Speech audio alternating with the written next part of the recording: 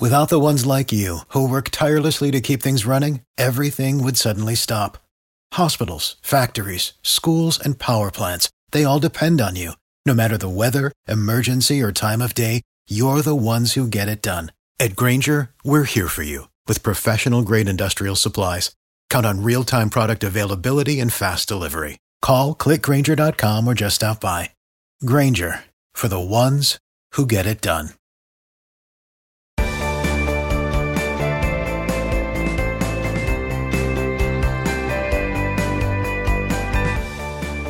All right, welcome to another Sports Injury Central / Pro Football Doc podcast. And our topic today is going to be very much March Madness college basketball related.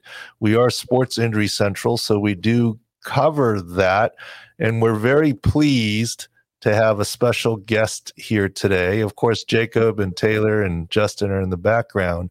But we're very pleased to have Dan Dakich here with us. I've had the pleasure of being on his show and other things and respect what he's done all the time. And so welcome to the show, Dan. Oh, it's my pleasure, Doc. Thanks for having me on. Thanks for coming on my show on OutKick. By the way, you can see my show 9 to 11. It's called Don't At Me in the morning. All over OutKick and on my Twitter at Dan Dakich. So shameless plug, but thanks for having me, guys. I might suggest a different little byline for you. I mean, look, college basketball, and the guys in the room here, they're young, so they might not know this joke. But I mean, in my time, obviously Michael Jordan, right? And the joke was, who's the only person who could hold Michael Jordan under 20 points? And the answer was, you guys know the answer to this? This is a long occurring joke in my era. Dan will know the joke. Who's the only person that could hold Michael Jordan under 20 points? Well, the answer to that is two people, me and Dean Smith. That's right. So the joke answer has always been Dean Smith, right? Dean Smith at North Carolina held him to under 20 points. Right. But that's we got to get that joke amended, Dan. I mean, you're the only guy that's really held him to under 20 points, right? Kicked his ass, Doc. We got lucky. He missed shots, but I will tell you this. The man owes me $6,000 from a golf game. That was in 1984. We beat him. He came to the Olympic trials in Bloomington. Coach Knight was the coach. I was a player. Michael and I are the same age, and we played golf one Sunday afternoon. I beat him out of $6,000. When I didn't have $2,000 to my name, but he wanted to bet. He was terrible. I was good. And he never paid me, Doc. He tried to pay me in swag that they got for the Olympics, like plain pocket jeans from Levi's or Polaroid cameras. The dude stiffed me in 1984, Doc, $6,000 after I whooped his ass in golf and in the NCAA tournament. I own Michael Jordan. Well, that might be some breaking news here. Michael Jordan's worth about $6 billion or something right now, right? And I don't think you should go around saying he owes you $6,000. I think you should go around saying he owed you $6,000 in principal, and then add in all the interest and penalties and late fees. You might have $6 million coming to you, but you might find that in Michael's couch cushion right now. I mean, yeah. Hey, I had a friend. It's probably, I don't know, 5 years. He was actually, I was living with him and a couple guys that summer, so he knew the story and he knew it was true. He figured out at one point that it was without penalties, but just with interest, it was about $96,000. I don't know how many years ago now. I did have dinner with him one time, and he tried to, at his restaurant after a playoff game, and he tried to say that covered the $6,000, but no, the steak was good. It was really good, but it wasn't that good. It wasn't $6,000 good. What do they say? Always pay your golf bets. I mean, come on, Michael. Come on, Michael. There you go. Well, he's so pervasive. Like, okay, my kids, my Royal twins are 10, and my son has all the Jumpman gear, and my daughter likes the Jumpman sneakers, and because I liked her sneakers, she actually got me a nice pair of Nike Jordans for Christmas, and at one point I said about him playing basketball, and because, Brush with Greatness, I was an assistant team physician, assistant. We have Dr. John Heffernan on our Sports Injury Central staff, and John Heffernan, as you know, was a longtime Chicago Bulls team physician. Yeah. And we've had him on the podcast, and he dispelled some of the narrative of the food poisoning game in Utah and other things. And he's with us. But I was helping him in a small way take care of the team / Michael Jordan. But my 10-year-olds are like, he played basketball? Right. Right.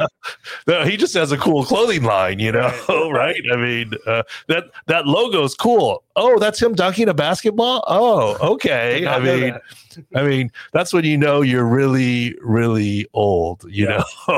They don't even know. But Michael Jordan is huge, obviously. When my kids, my son was little, loved basketball, and I was coaching at Bowling Green, and we were in a bad stretch, and we got beaten. I came home. I go, you know what? I'm just going to make myself feel good today. So I turned on the video of us playing North Carolina, the game that you're talking about, and I told my son, we're going to grab popcorn. I'm just going to feel good today. And literally 2 minutes into the video, my son had no interest in the game. He just wanted to talk about how I had hair and Michael Jordan had hair, and he couldn't believe there was a time when we both had hair. So he made me feel like crap. So I kicked him out of the room and watched the game by myself just so I could feel good after about 3 losses in a row as a head coach. So, yeah, that's the way it goes. Well, what would make you feel better, watching that game again or Michael Jordan finally paying off that golf bet at $96,000 or more? I could care less about that game. I'm getting older. I need retirement money, the scratch. You know what they say? Money always wins, and money in my world would be very nice from MJ, but I don't think I'm going to see it in this lifetime. Well, I think you'll probably get a lot of mileage out of the claim and going forward. Well, you know any attorneys that'll represent you? I mean, yeah, I got a family full of attorneys. My brother's an attorney. My sister's an attorney. My uncle.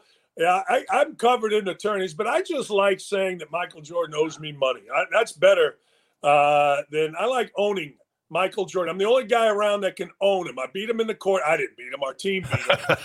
And then I beat him on the golf course. So, you know what? I like owning Michael Jordan. Also, so that the whole Dean Smith joke doesn't even apply. But these guys in the room here don't even know the joke, so they're so out of it. Anyways, all right, let's talk about March Madness.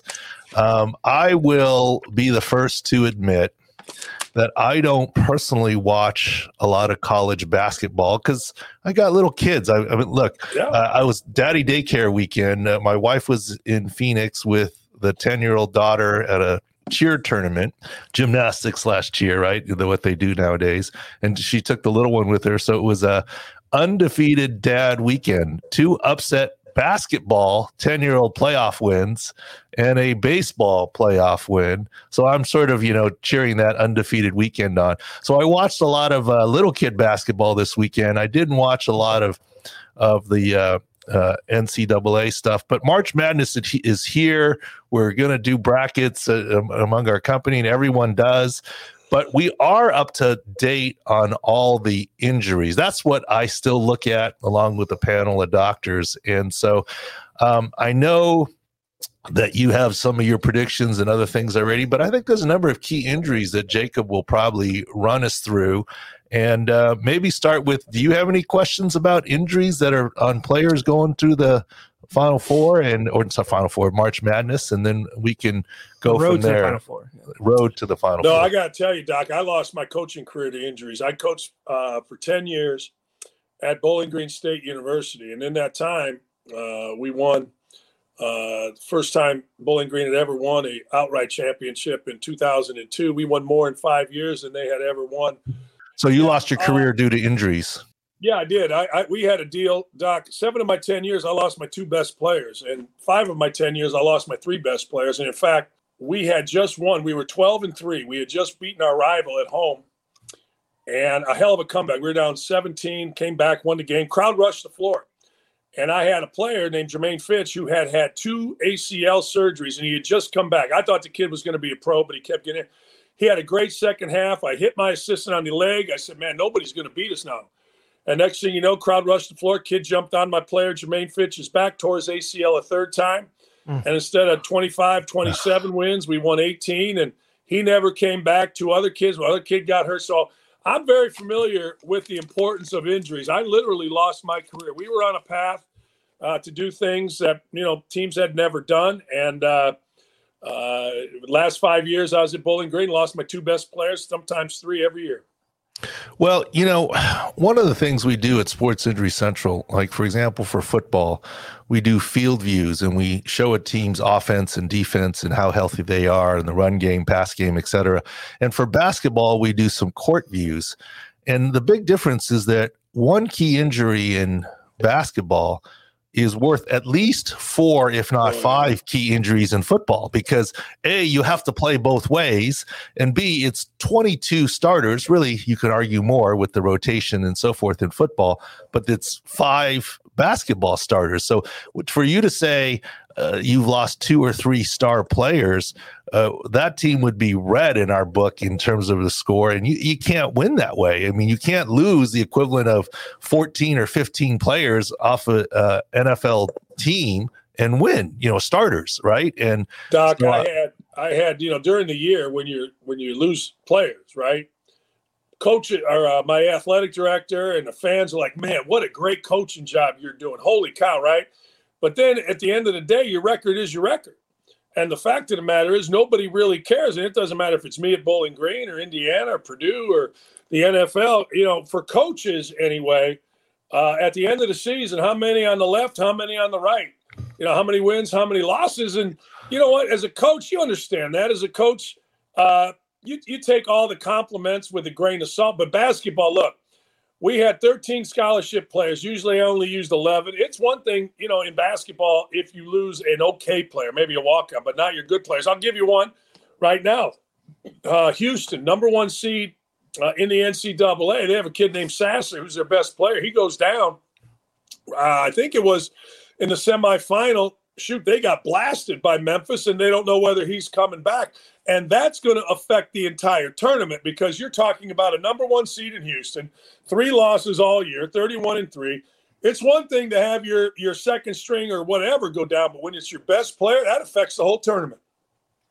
Well, no question it does, and it's a great lead-in. So, for example, you're right. Nobody knows what his injuries are, and in college, there's not injury reporting, right? And that's why we say what we do is so important. We do injury analysis anyways. We don't do injury reporting analysis, and we go by video. And Marcus Sasser, we put out there when he went down with the groin that we said he wasn't going to play in the finals. Of course, the reports came out pregame that he did everything in warmups and he was going to play. And then the line did what the line did. And the bottom line is obviously he didn't even play at all with the groin. And with the groin, it's very hard when you're a guard and everywhere. So we actually have his 6 score. We have something called the Sports Injury Central Health Score 100. And very rarely is someone 100% healthy. But it's percent of expectations. 80 is 80% of expectations. He's in the 60s, even if he can play. 61. Defensively, he's not going to be able to do much.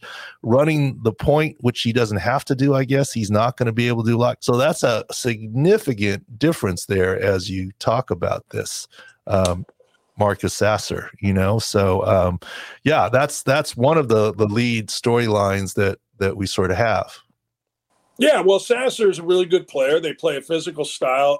Houston does. And again, it's one thing to say, all right, a walk-on got hurt or a guy coming off the bench. But one of the things that it is kind of interesting is how teams have overcome injuries. There's a kid named Fremantle that playing for Xavier who, you could argue is one of their 5-6 best players. He's been out, and Xavier has played, I think, really, really well, and it just, here's the deal, Doc, you got to have guys that are there for a reason, meaning when you coach college basketball, you said it, right? You only got 13 scholarship players. So every scholarship has meaning. Football, you can give a scholarship. You got 100 guys, whatever. Basketball, my son, I'll give you an example. My son went to Michigan as a walk-on. And John Beilein said, Dan, he's playing pretty good. He's 1 sprained ankle away from getting regular minutes. That sprained ankle came. He got regular minutes. So basketball is just a unique deal with that. And to your other point about the importance of each individual player, look, there's absolutely no question. And frankly, games swing in the middle of them if a guy turns an ankle in basketball, if a guy goes down. There's probably 5 games, a couple for us, a couple against us over the course of my career, that an in-game injury absolutely changed the outcome of the game. And also, to your point, as a coach, and this goes back a long time. The last undefeated team in college basketball is the 1976 Indiana Hoosiers. Well, in 1975, the player of the year, Scott May, to your point about efficiency, he broke his wrist in the last regular season game of the year. Indiana in 1975 was undefeated. They were undefeated going into the tournament. It was determined that put a cast, kind of a mid-cast, and he could play. The efficiency rate was probably 20%. Coach Knight, Bob Knight, made the decision to play him his normal minutes as opposed to a backup. They lost in the Elite Eight. Knight regrets doing that.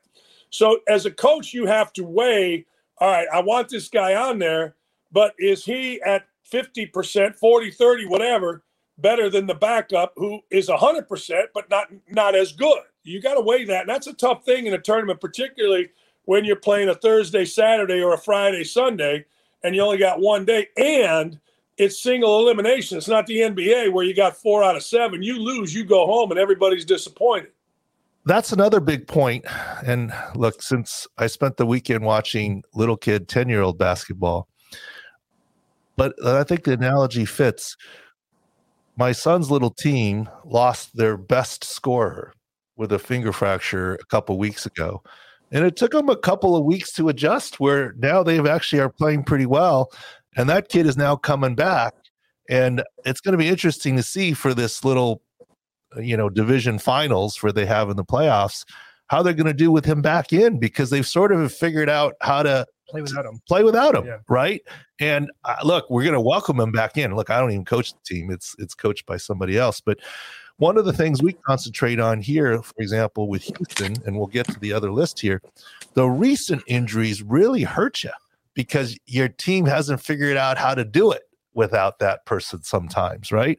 And the recency of injuries, and we do it for football too, it's not just the injury and who the starter is and who the backup is and who can play in their place, but getting used to playing in the new rotation, I think, is a big deal. And, to lose like Scott May, for Scott May to go down so late in the season, I think that's devastating. If it's early in the season, mid-season, you got a chance to right the ship. But this late, as you head into tournament play, I think it's a big deal. And that's kind of what we're going to talk about here. And there's really not a lot of information. Sasser, if he returns to play defensively, he's going to be hard. He can hit the 3 probably. But, I think he's going to be very limited in his effectiveness, and you got to factor that in for Houston. And this groin issue is not something that's going away by next week. So maybe Houston can get through, to the Sweet 16 without him, but can they really go beyond that? I think it's going to be a big question mark. Well, I got to tell you, I'm 60 years old, and I can remember when I injured my groin, and I'm also going to tell you it still hurts. There are different times where it still hurts. Yeah. I mean, honest to God, it's like, oh man. And I can remember the minute I did that. So I always did this. I always worried about that. I'll tell you something about injuries, and you mentioned, how late, that kind of thing. I had a chance. Billy Donovan, when he was the head coach at Florida, won 2 national championships in a row. And what he did was he basically had the same group come back, Joakim Noah, Al Horford, and this group. And I asked him, I was visiting with him, and I said, all right, what did you do the second year? He said, you know what my main concern was? It was injury. And we had a manager, and we had a doctor, and we had a trainer. We limited the amount of time guys played against each other, meaning we could come in for shooting, individual work. We did a lot of that. But they found that injury potential goes up exponentially when you're playing 5-on-5 or 3-on-3 or 4-on-4 and all that stuff. So he had set minutes that the doctor, the trainer, and he established for each of their veteran players. And you know what? He said we were fresh. He said we did not get hurt, and we were able to win a second national championship. And I think a lot more coaches, at least in college basketball, I can't speak to football. I talk to coaches in basketball all the time, and that's really it, are really cognizant of that, of really cognizant of limiting actual me against you time to limit injuries. Because, as I said, guy like me, lose your career, whether it's a fluke injury or not, whether you could have done anything about it, but, you lose your career because of it. Well, that's interesting because what you're talking about is load management, and that's a big topic in the NBA right now, load management and et cetera. And I've maintained for a long time that load management happens in every league. It's just more blatant in the NBA because little Johnny doesn't get to see Steph Curry on a given night when dad bought tickets, right?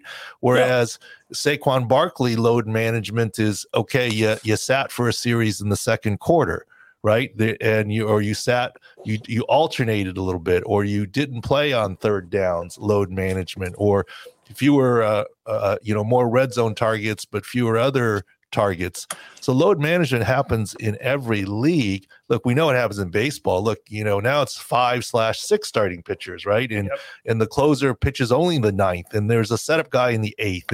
And back in my day, you'd pick the seventh, eighth, and ninth, or at least eighth and ninth.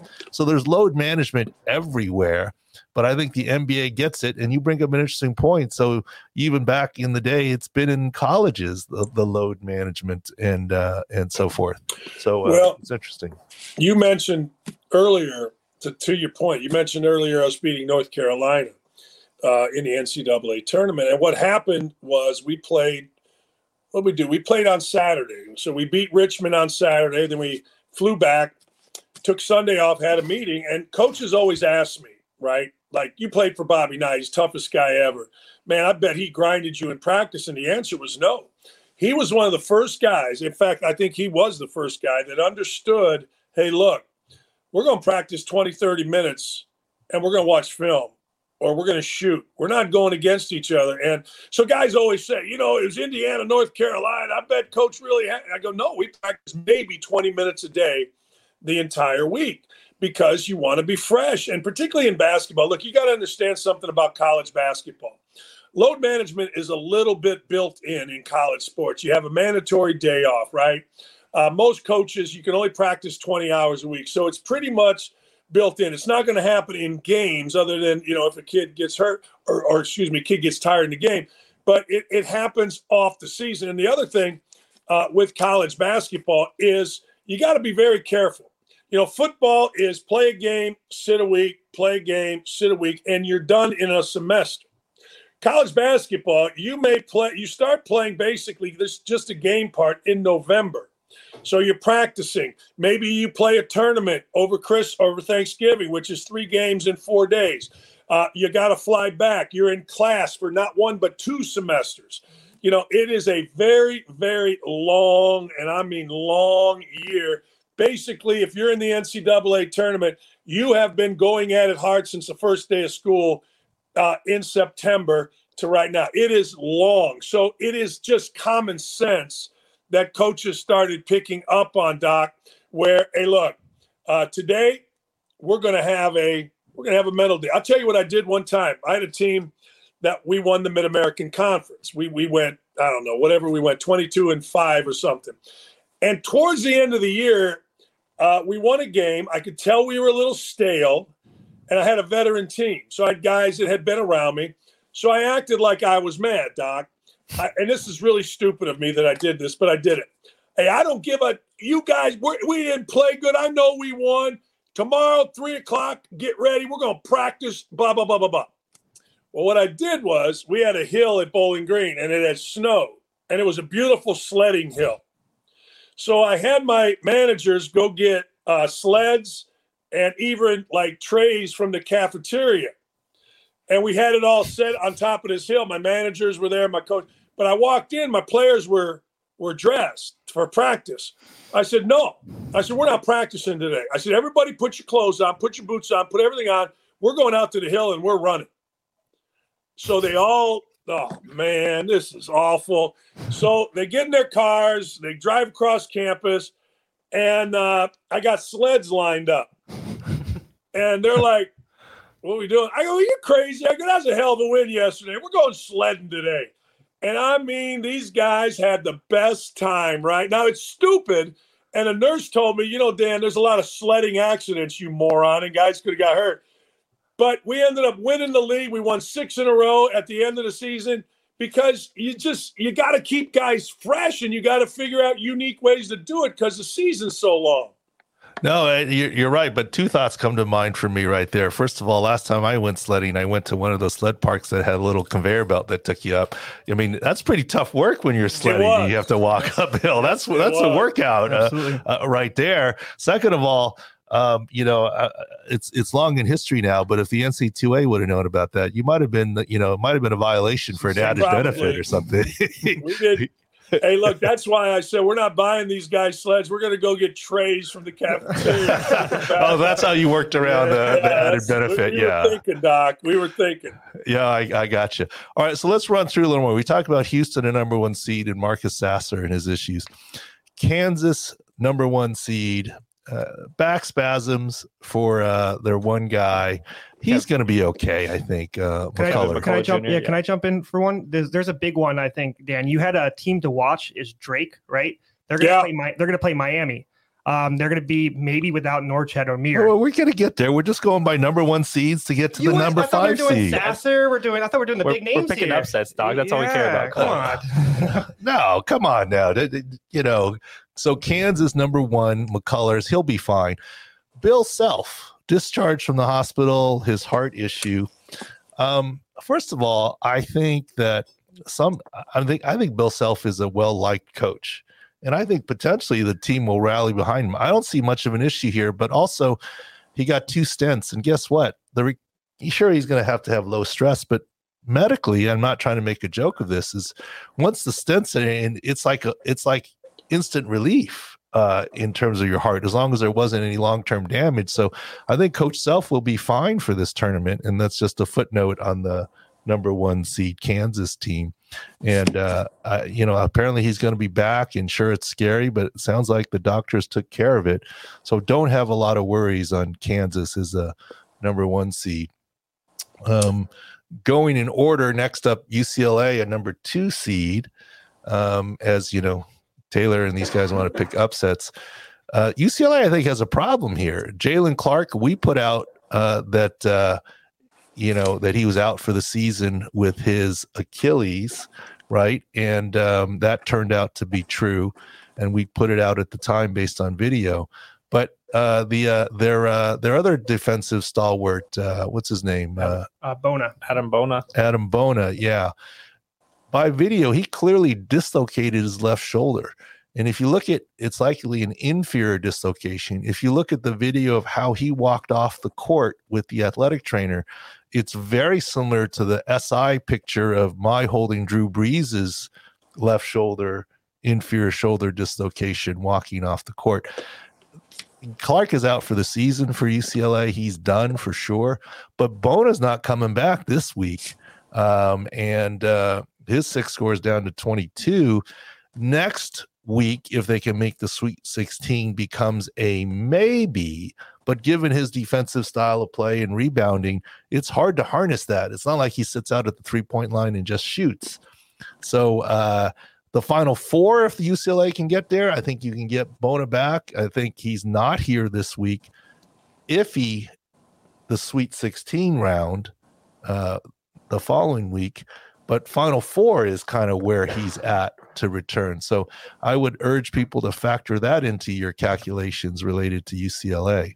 I don't know what your thoughts about their importance, Clark. Clark is maybe the most important guy not named Tiger Campbell or Jaime Hawkins, and Clark going out is catastrophic for them. I mean, again, you want to have your best players playing. That first round, they'll get by Asheville, although Asheville is very well coached. Second round, if it's Northwestern or even Boise, they should handle them. Northwestern, not necessarily a big team. However, Northwestern does have 2 guards that can go cause a lot of damage. It'll be interesting to see. But, at the end of the day, as a coach, you look at it like this. Yeah, it's crazy. It's terrible. I hate it. But it's an opportunity for somebody else to come play. And it's an opportunity for older guys. They got player of the year in the Pac-12. You mentioned Jaime Jaquez, and I think a terrific point guard in Tiger Campbell, and, opportunity for them. But all that leadership stuff is great. But then when you start playing Gonzaga or you start playing Houston or you start playing Purdue, you got to have your guys. I mean, you're not winning with hope and yay, rock, go fight, win. You're winning those games, as you said, in the Final Four and such, with your guys. And those 2 injuries are bad, particularly the one to Clark. Yeah, and Clark's not coming back. No. Texas, number 2 seed, Timmy Allen, unspecified injury. We don't have a lot of information or video. He's declared ready to go. Was it a calf? Was it what have you? We hope he's ready to go, but we don't have a lot of info there. The next one, obviously, unfortunately, the Tennessee starting point guard, in game / real time, we said, unfortunately, that looked like an ACL tear, and that's been confirmed. So he's done for the season. They've had a little bit of time to adjust, but that's a big one. But let's go to what Taylor wanted to go to, number 5, Miami, because against Drake early on, their big center who, and one of the things that we do, Dan, is we don't look at an injury and say every groin's the same, or an ankle sprain. Look, Norchad Omier, am I saying his name correctly? Yep. I don't know his style of play, but he's very active, rebounder, defender, athlete, big man athlete. Ankle injury, a standard inversion ankle sprain on March 10th. Every minute that goes by, and 30 miles down. Oh boy, hang on a second. Somehow my TV just turned on. Oh, no problem. I got one of these wireless things, and I'm looking, and all of a sudden that just came on. Like, what is this? Why is this on? I'm going to mute this thing right now. There we go. Oh, no problem. All right. No problem. Go ahead. No, yeah, that's me with tech without these young guys, right? I'm telling you, Siri listens to me. I know Big Tech is listening because she'll pop up in this TV. I'll come down in the morning, and it'll be on. Go ahead. I'm sorry. But, yeah, the big kid. Look, here's the deal. All right, let's take his injury. All right, so you're going to play round 1 against Drake. Now, Drake is really good, and Drake has an older big guy, but he's not one of their leading scorers. So you can get by if you're good enough to beat Drake without a big guy. But if you play Indiana and you don't have your big active center, and you've got Trace Jackson Davis, who's a first-team All-American, and frankly can score anywhere between 20 to 40, you got a real problem. That hinders your ability, hinders it big time. It's a bad matchup for Miami without that kid playing. And you and I both know ankles are bad to begin with. Ankles on a big kid that's certainly active, runs, all that kind of stuff. That's bad business. Good for Indiana. I live in Indiana. I coached in Indiana, so good for us, bad for them. No question. And he's got a significant inversion ankle sprain, at least grade 2, if not grade 3. His only hope of coming back early is if this is a little bit like Steph Curry, where it's chronic, and we don't have the data on that. But look, I don't see him doing much or being effective. His 6 score is 36, and that's sort of for the first week, the first 2 games here. And as you say, maybe Drake's okay, but against Indiana, et cetera, looking ahead, but he can't be dynamic. And in my understanding, he's a very dynamic player. I mean, if he were a 7'4" center plotter underneath, I mean, he might be able to get away with it, but he's a very dynamic player. And this ankle sprain, I think, is going to be a big deal for Miami. Yeah, good. Like I said, good for us in Indiana. Look, make no mistake, Doc. When I was coaching, it didn't bother me one bit that a good player from the other team was hurt. I don't want anybody to get really hurt. I don't want anybody to die. But it didn't bother me when you found out before a game, hey, so-and-so isn't playing for Akron or Kent. Good. It goes both ways, right? It's going to even out eventually, yes. Right? Yeah, Yes.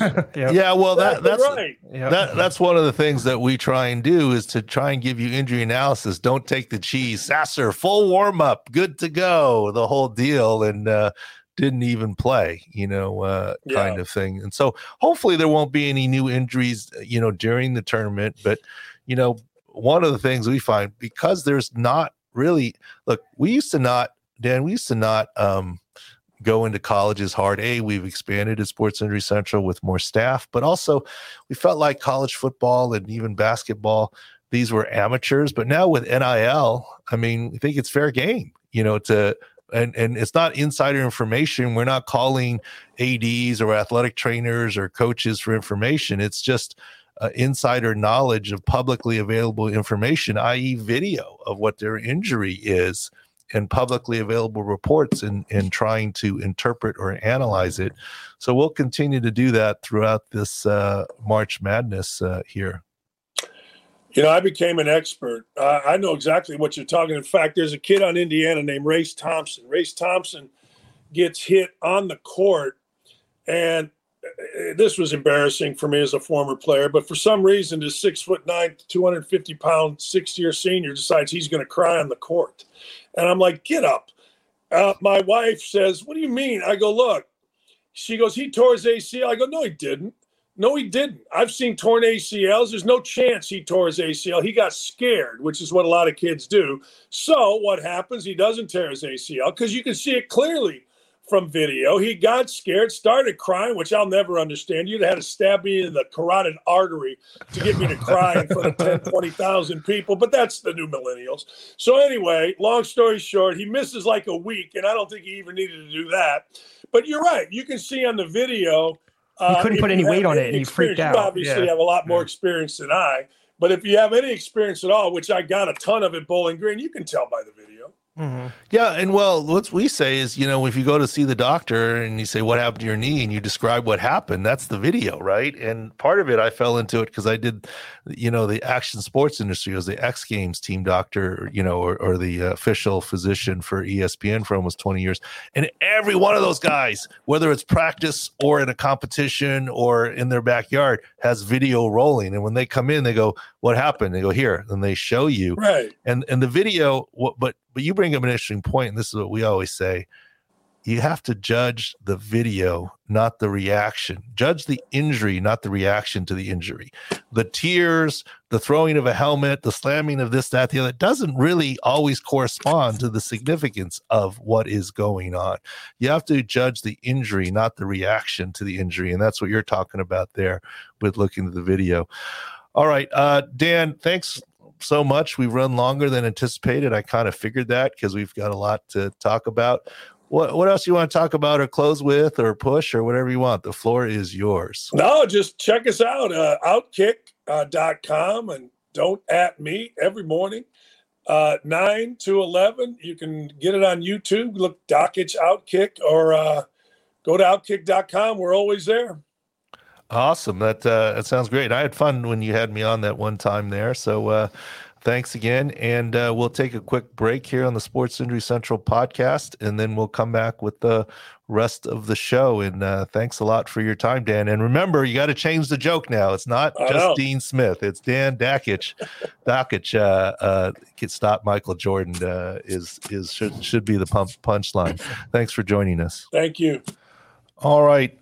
Good segment with Dan there. I mean, I don't really know Dan that well. Just been on a show one time, and interesting guy, right? He's got a lot to talk about, which is cool. So let me ask you guys, Jacob, Taylor, and Justin, 3-person vote. Better story. He held Michael Jordan to under 15 points when he played him. 13 points exactly. Sorry. 13 points exactly, whatever. Did a better job than Dean Smith, right? Because his average was under 15, whatever, with Dean Smith. Yep. Or that Michael Jordan owes him $6,000. What's the better story? The golf story for sure. The golf story for sure. Really? Yeah. I like the stat one.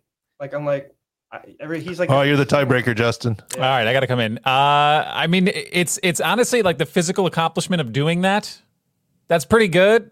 But the staying power of Michael Jordan always owing you money is definitely the better party story. I think. The fact that he's still chasing it down. I need to meet Jordan. I don't think he's chasing it down. You don't have to. But that's the funny part. I just think there's a long list. I think he's a part of a long list. The other part, he's who's literally stopped Jordan for under 15 points. Is Jordan better at basketball, golf, or gambling? Basketball. And he's not better at golf. He's terrible at golf. He's literally everybody knows that. He's terrible at golf. Terrible at golf. He's not great though. He's not going to beat Charles Barkley. What's your handicap, Taylor? Well, I mean, I've never golfed, so actually, it's probably better than Jordan right now. No, okay? gosh, that surprised me. What do you think? You like the money more? 100% Yeah. not the money. No. The holding him to under 15 points. That's the best one. 100%. Because every Tom, Dick, and Harry could have him owe him money. That's what I think. You're on a long list of people. I mean, to me, the bigger thing is that you're friends with Michael Jordan and you actually played golf with him. That's pretty cool. I mean, that's pretty cool. Yes. The owing money part is, to me, secondary to that. But to have played against him in an NCAA tournament and beat him and held him to 13 points, that's, to me, that's way better. Bob Knight said, don't let him embarrass us and don't let him dunk on you. And he said, and Dan's like, all right. And then went to puke in the back and came back and had a great defensive effort. So you beat him over 18 holes is more impressive. Everyone has an off night. He's not as good as basketball than golf. He had an off night. You're beating like a kind of good golfer. But you're talking about the NCAA tournament, in Indiana, and a legendary guy. Jordan probably played 72 holes before he played in that game. Yeah, I don't know. We're going to agree to disagree. To me, the much more impressive is you actually. I'd say, look.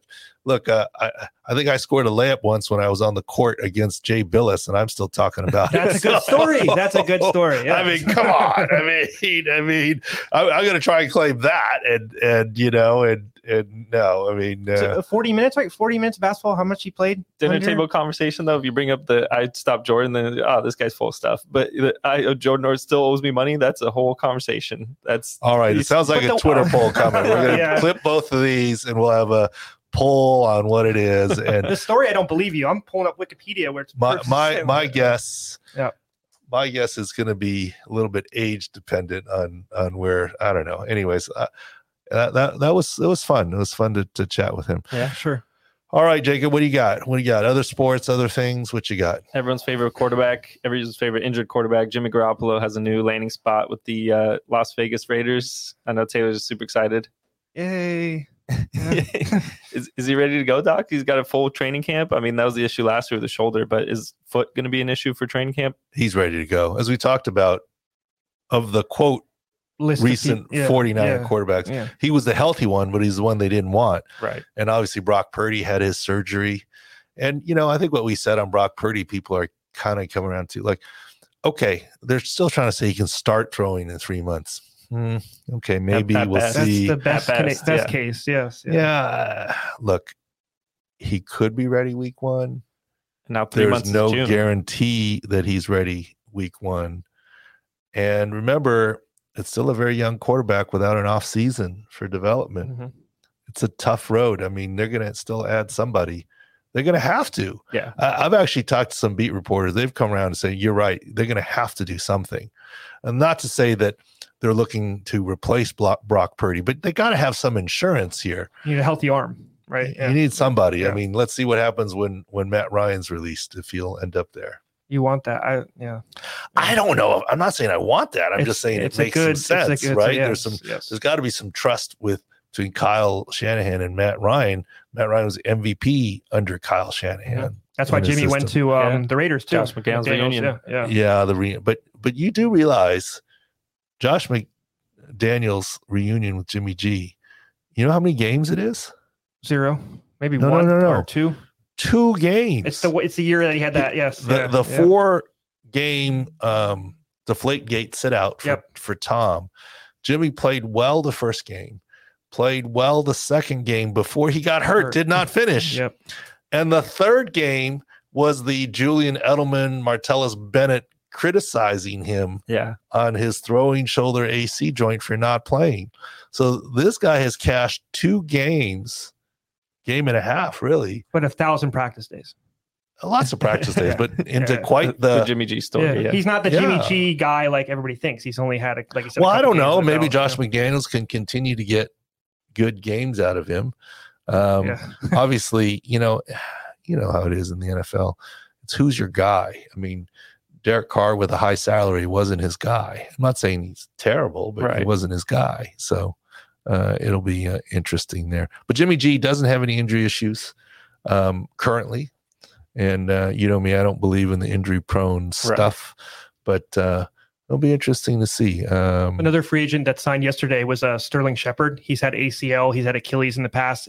Like the Pollard situation, it would make sense that he goes back to the team that holds his medical records, that's understanding his recovery, right? And it's a 1-year prove it deal right. at not much more than minimum salary. Yes, that's tough. Yes. Prove it off of ACL after you had the Achilles the previous season.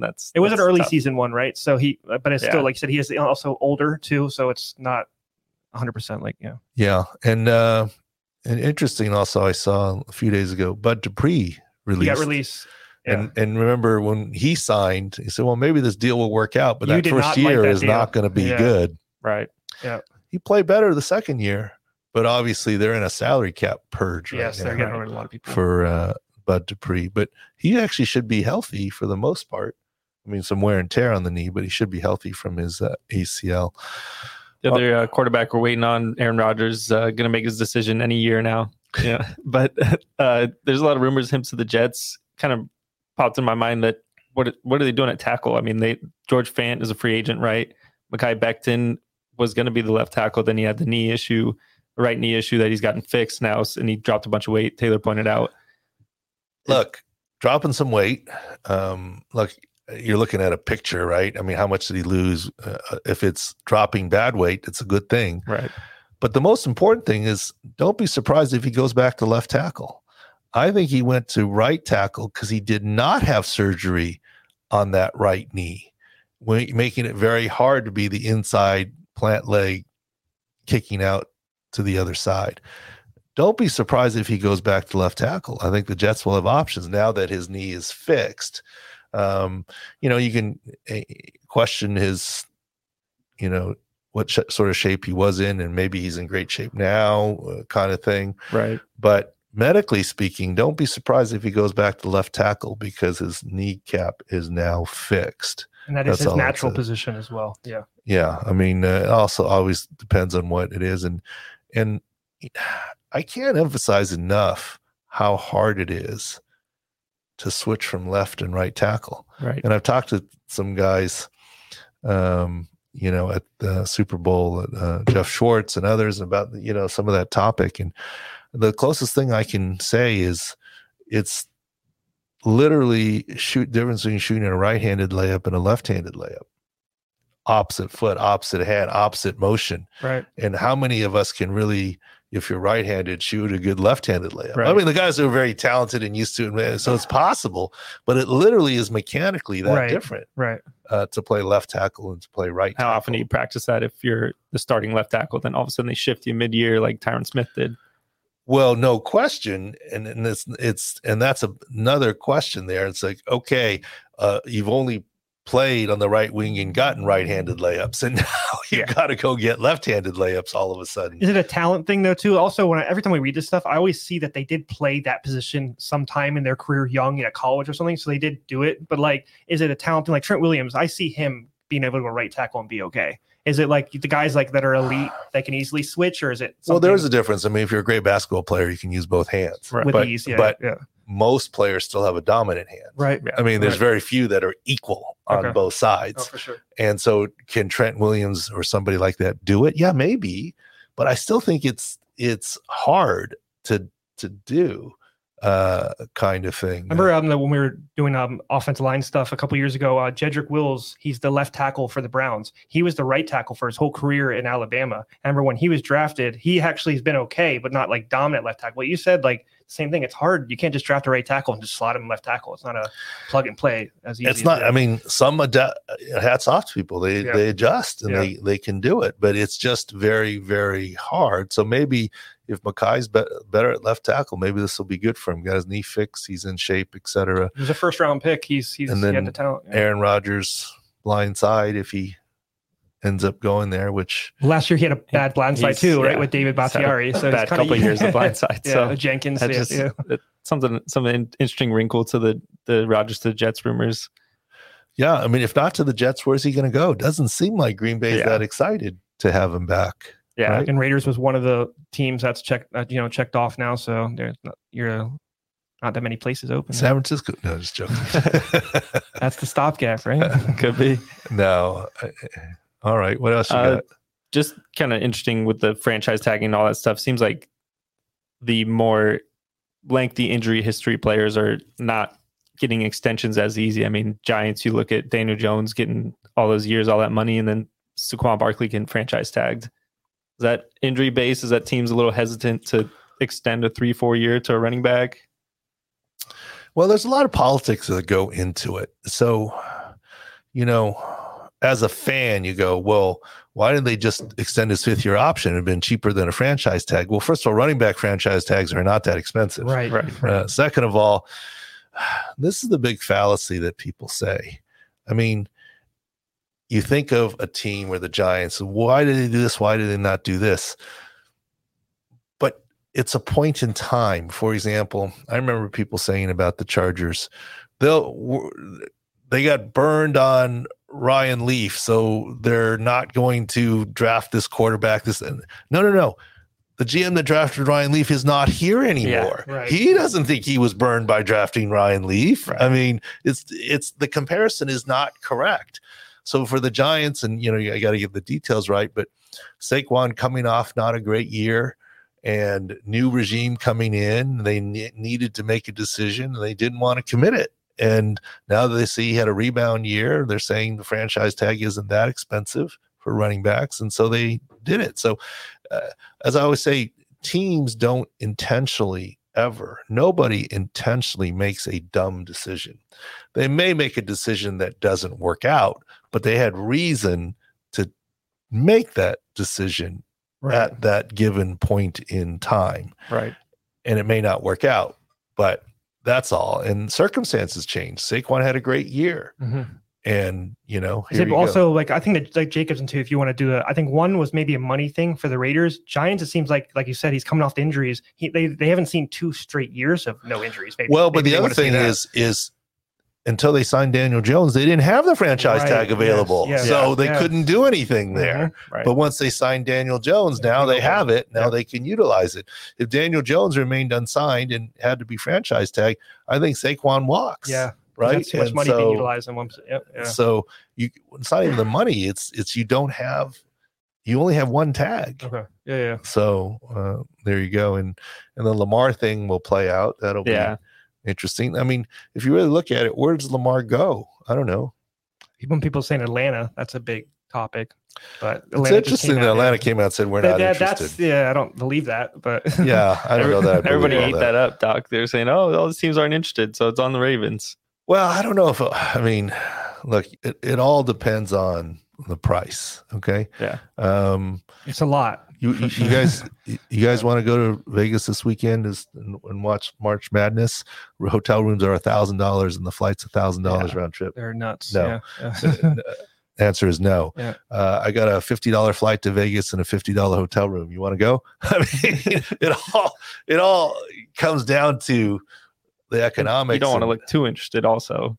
Yeah. You want to say, he's our guy. Yeah, he's our only right. option at quarterback. At what price? Yeah. Right. Is the question. And I think there's a lot of interest in a lot of people depending on the price and the situation. So, but injury wise, Lamar, I think will be fine. Well, it's like you said, when Tom Brady was available, you have to do your due diligence as a team, right? If Lamar Jackson's open and you have Colt McCoy or something. Tom's not available. He's got a kitten. Oh, yeah. his time's taken. You know what I mean, though? Like if they're not available, they're available. You have to, as a general manager, look into Lamar Jackson, right? Yeah. People look into a lot of different situations. I mean, you'd be dumb as a GM to not kick the tires on a couple That's your guys. job, right? Yeah. Well, I mean, pro player personnel, it is their full-time job to know who's available at each slot. Yeah. And their job is if our left tackle goes down, these are the top 5 that we would target as free agents. So personnel for the entire job, league. Yep. To do. That's why there's a college scout and a pro personnel guy. I mean, so the people go over that stuff all the time. I've seen the boards before, where literally, now it's probably on a computer sheet, but back in the day, it was a whiteboard where they, literally listed their players. Shine on the board, though. Kind of deal, and tweaked it on a almost daily basis as to what they thought, etc.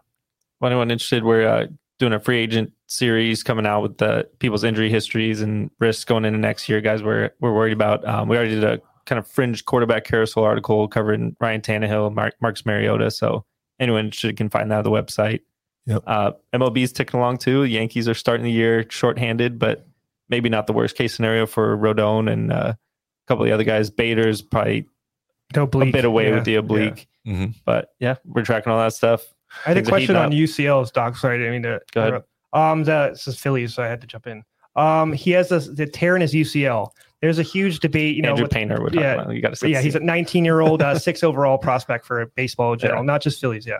So you're saying he likely had a grade 3, but the thing is, though, people are saying that it's proximal, so he's gonna rest and not have the surgery. Why do you think that surgery is still gonna happen for him? Well, he's 19. Is he going to stop stressing his arm? Is a healed ulnar collateral ligament tear ever as strong? Look, I hope he can avoid it. I haven't looked at his MRI. I haven't examined him. Is it really proximal, or is it that the spin? Is it partial grade 2, or is it grade 3? There's a lot of factors that go into this. Look, Brock Purdy was all set to have surgery and be ready to go, and then he got examined by the doctor who was going to do the surgery, and the surgery got delayed. I mean, there's all sorts of things that can happen when you actually examine. Right. We're looking from afar. I'm not wishing ill will on him. But way back when the Padres were kicking the tires on Ohtani before he got to the Angels, there was some question mark about ulnar collateral ligament history. Yep. And I don't remember the exact details, but I remember that there was some partial or some issue. And my opinion at the time was that he's ultimately going to have ulnar collateral ligament surgery. That's not to say you can't clear him today to pitch for the Angels and get signed or whatever, but ultimately he's going to have it likely. And he did. Yeah. Now this kid's 19. Look, if he's 34, I think he's got a good chance of not having surgery and making it through. He's 19. I think surgery is potentially in his future. Is it this season? It could be. Is it 3 seasons from now? I don't know. But if you're taking a wager and someone wanted to offer me, he will never have Tommy John surgery in his career, I would take that wager. He's going to, is my belief. It's not 100%. And I haven't even examined the guy. And there's also a thing you said, he's developing still. He's not at his peak yet. Why would you have that looming over your head, when you're still developing? Just get it over the way. Like you said, it strengthens the UCL as well. Why have surgery and be out 18 months when you're developing? And it stunts your development and growth. Phillies are all in to win a World Series. He could be your 5th rotation piece. Maybe you limit him, move into some middle relief, bullpen, and you have him bail in the playoffs. For sure. There's your window. So it's a calculated risk. It's not they're purposely avoiding it. Yeah. I'm not saying they're being dumb. Right. And that they're look, if there's no way this was going to work, they wouldn't try it. Right. But part of trying it is, think of it this way, not since some of you guys liked the $6,000 money angle as opposed to just winning. Would you rather miss 18 months when you're still developing and getting paid low salary and stunt your career and growth and timeline? Or would you rather have a little bit of major league success, get a big deal, and then boom, if it happens, you're an established guy, right? And you're getting paid guaranteed money to rehab for 18 months at the major league level. It's a big difference. Look, nobody wants to have surgery, right? And if given an option of surgery, no surgery, there's a lot of times you pick no surgery. Yeah. And it doesn't mean that it's bad or wrong. It's a calculated decision. Look, right now, let me present this to you. Let's say it was a 50-50 chance that you could return to pitch this year. Or you could have surgery and put it behind you, but it's going to be 18 months. Which would you choose? 50-50, you're not doing surgery. Yeah. Okay. Yeah, that's too like high. Okay. 75-25, 25% chance it'll work. Are you having the 18-month surgery? Still no. I mean, you're still thinking about it. Yeah. I'm just saying. Right. And it's an individual decision for everybody. Yeah. So And the starting pitcher for the Phillies, Aaron Nola, like I told you guys, he actually has the same thing. He has not the same thing, obviously, but like he has a tear in his UCL and he didn't have surgery. So I was asking. But there's grade 1 sprains that are tears and grade 3 sprains that he just has a tear. So you don't know. You don't know the details in terms of what's happening. But do you think he's talking to these players and his they're with these guys every day? Is he asking Aaron what do you think? You didn't have surgery. Look at you. He hasn't missed a step. Look, would you expect every player and their agent and their family to leave no stone unturned and look for options that don't have them out for 18 months? They want you to ask everybody, right? Yeah. I mean, and I'm not being critical of it. This is just the reality of it. Right. I mean, a lot of times I see second opinions on kids.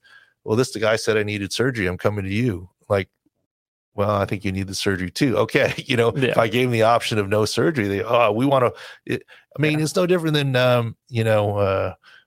my, son saying, can I go on the Switch, Mom? No. Then he'll go and ask Dad, can I go on the Switch? Mm-hmm. Yep. You got to exhaust every option. Yep. I hate to keep making kid references, but it's what happens.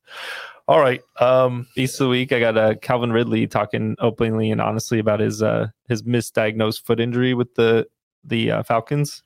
I'd love to have Calvin Ridley on and talk about, or any of the athletes that are Byron Jones that are disgruntled about their medical care, and give them a platform to really discuss it. Is it a misunderstanding? Is it blatant malpractice? Is it purposeful hiding of injuries from teams? Some of that is really bad. Yeah. And if it's purposely hiding injuries, horrific. That's horrible. Absolutely. If it's malpractice, not good.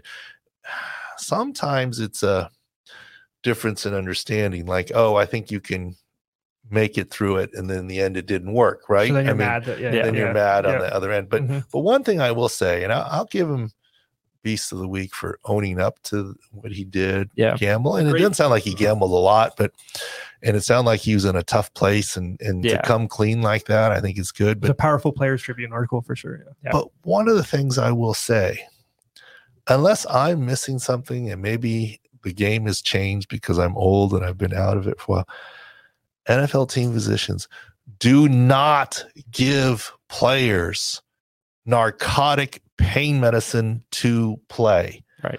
It is documented that narcotic pain medicine slows your reaction time. As an NFL team physician, you are not giving painkillers for someone to play. My standard course is, at most, in terms of narcotic painkillers, you might get one Tylenol with codeine if you said you really had to need it. But if you're really needing, like everyone thinks you're loading them up with Vicodin. We never did it.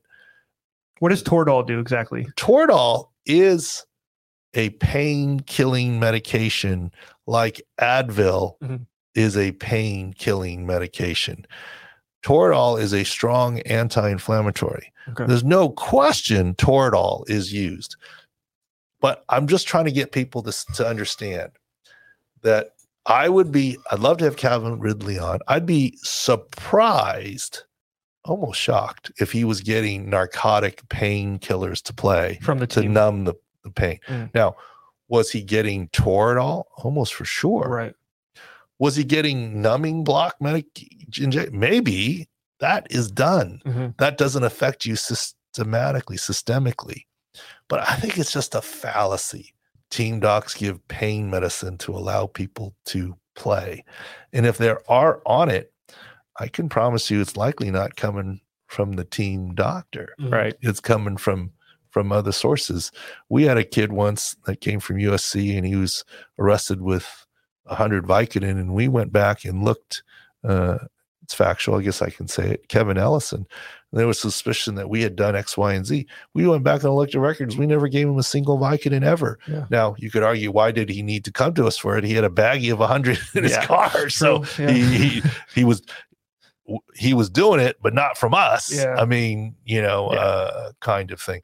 That's just not what's routinely done, at least in my time. And that's just being factual. So straightening that out. But good that Calvin Ridley is come clean with all of this. And I'm glad the NFL didn't give him the death sentence for this. I mean, he made a mistake. He gambled. He admitted to it at a low point, and let him return to the league and whatever. And it's not like he was trying to hide anything. He figured, what's the big deal? I'm in Las Vegas. It's legal where I am right now, and I'm not with my team. I'm betting on my team to win. I'm betting on my team to win. It's not like I even had any inside information. It's almost like a rooting interest. So, I mean, to me, I get the hard line for the NFL.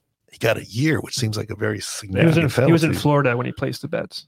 That's right. Yeah. But it was still legal. He placed it at a Hard Rock casino, right? Isn't that right? It was legal for him until he works for a company that it's not. Right. Exactly. Right. Yeah. So I don't know. I mean, I could see how you make that mistake. I mean, but it's no different than I guess it's legal in California and Colorado to smoke weed, but as an NFL player, but if an NFL player, you're above a threshold, you're going to get popped. Right. I mean, so that's what it is. Anyways, all right. Lots of March Madness stuff. And one of the things is, since there's not a lot of injury coverage, I guess we'll try and do our best to give you the best injury analysis. And we'll be your injury coverage. And we'll monitor all the games, and hopefully there won't be injuries, etc. But thanks for watching Sports Injury Central podcast. And thanks to Dan Dakich, and we'll see you guys next week.